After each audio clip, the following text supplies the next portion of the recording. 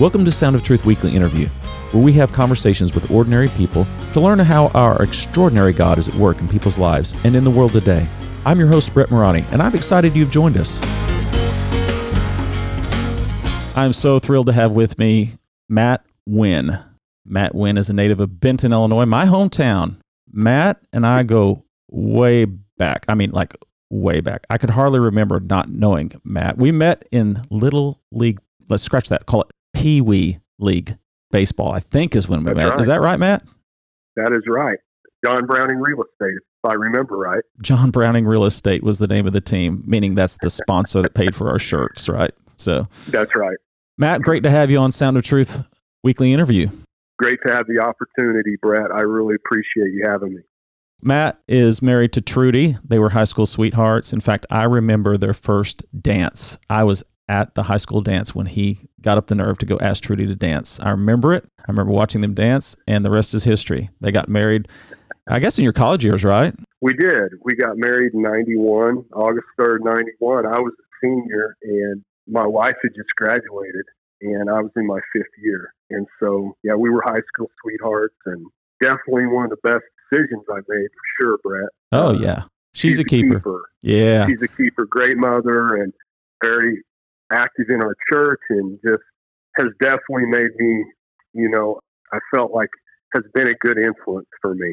I'll say that, just like your wife, and Amen. I think I overachieved. So I know you probably feel the same way. I do indeed. So Matt was a basketball player. You played a lot of sports, of course, but you took your basketball career into college. You played for our Benton Rangers and then went to our local university, Southern Illinois University in Carbondale, where you played for the legendary coach, Rich Herron, who we're going to talk more about him later on, but for right now, just giving our listeners a little background. You're a school teacher at our alma mater, and you have two grown children, Bailey and Garrig, and correct. And they're both now out of school. I think Garrig just graduated, right? Garrig just graduated from Southern Indiana in business management, and then my daughter is a nurse assistant, a doctor, I forget the title, and she works at the VA, and she's worked her way through school. And, she's been married for how long? She has been married for a couple years now. And I understand congratulations are in order. Thank you.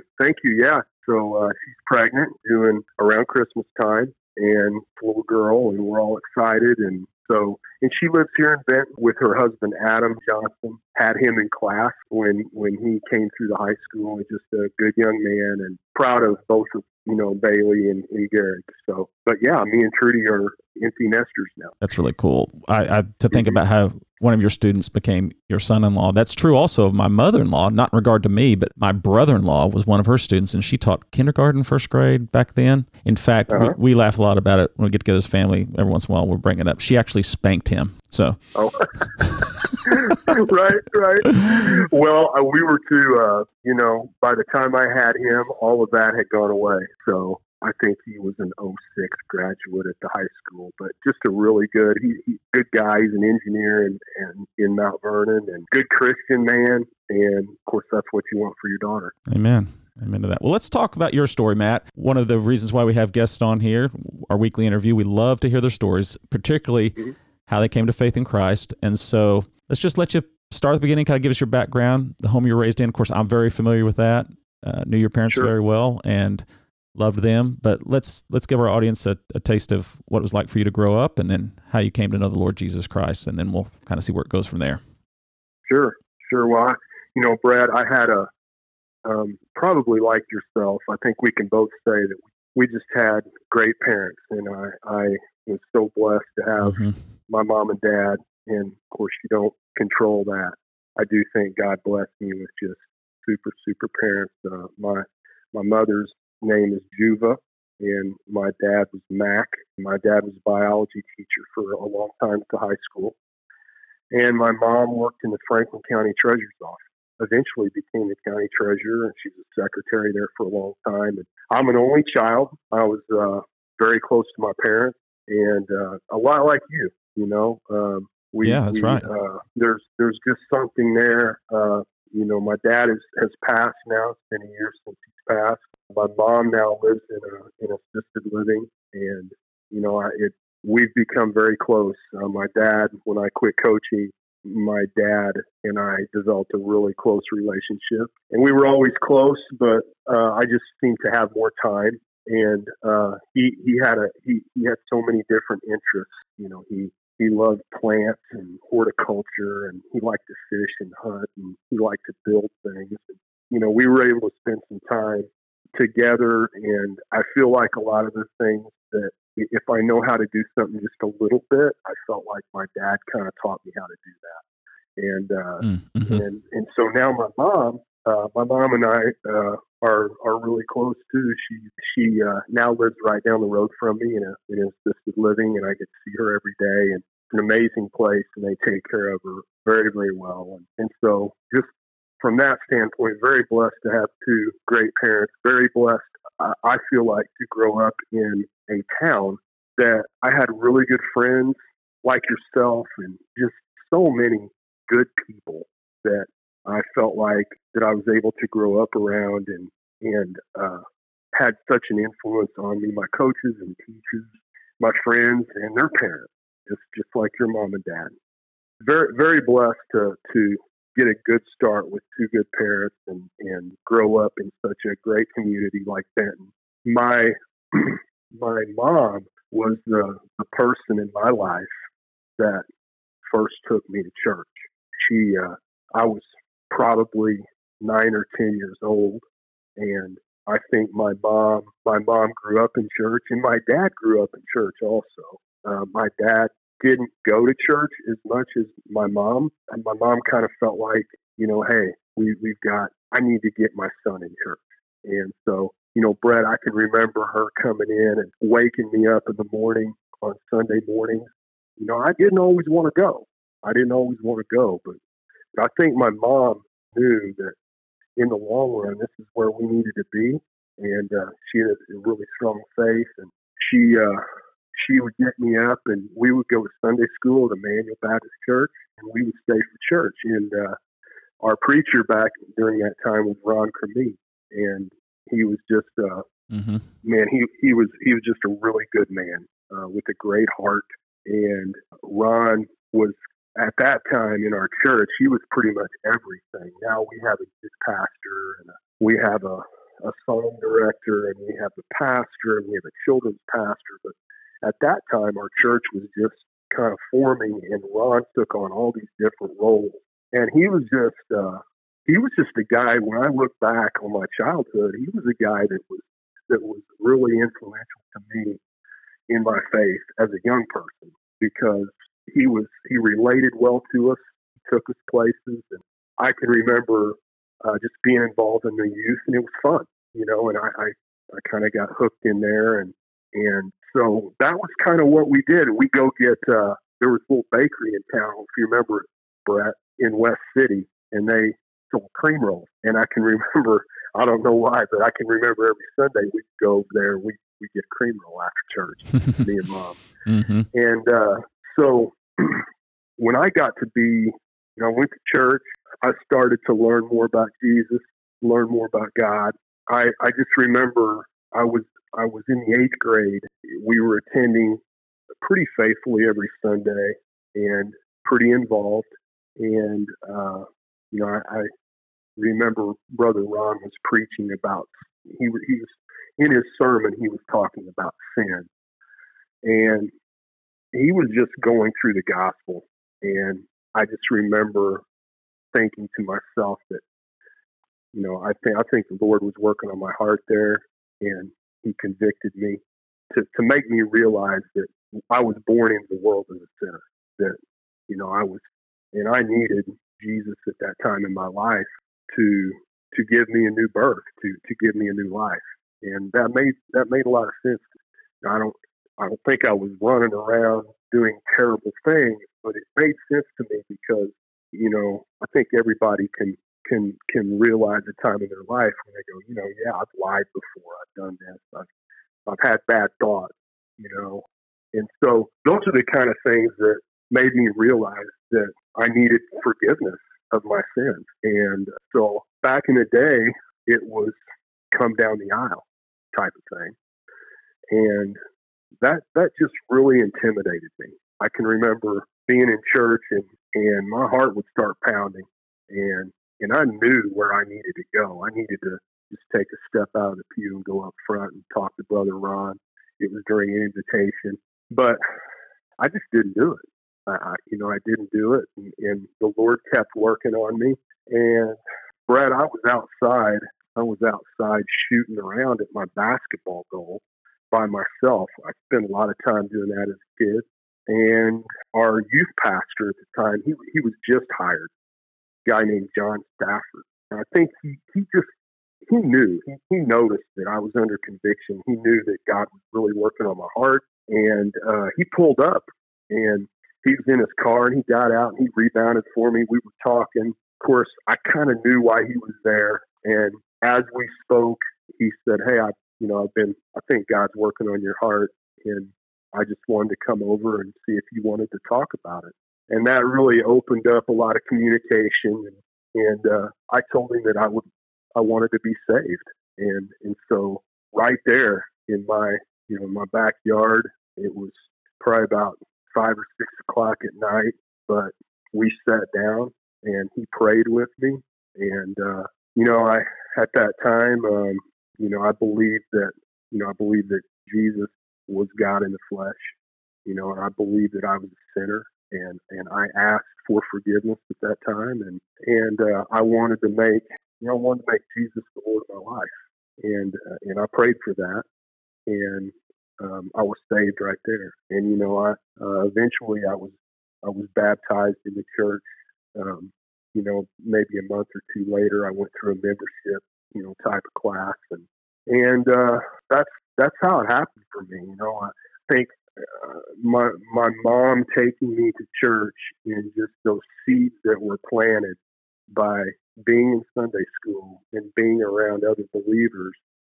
I believe that really influenced me at a young age to take that step towards salvation. And Brett, it's been something that has been an anchor in my life.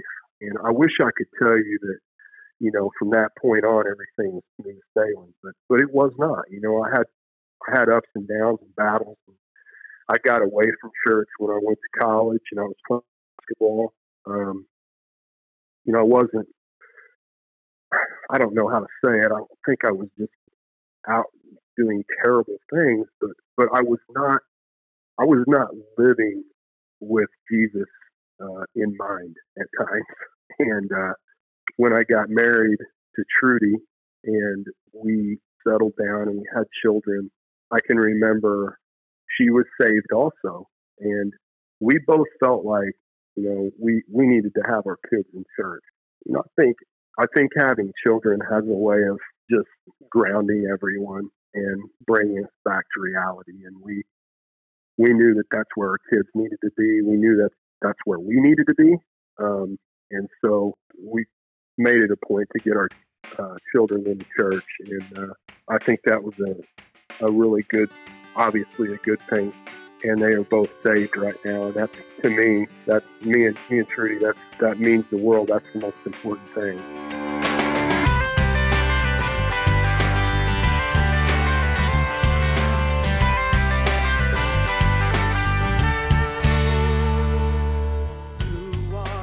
I remember your grandparents.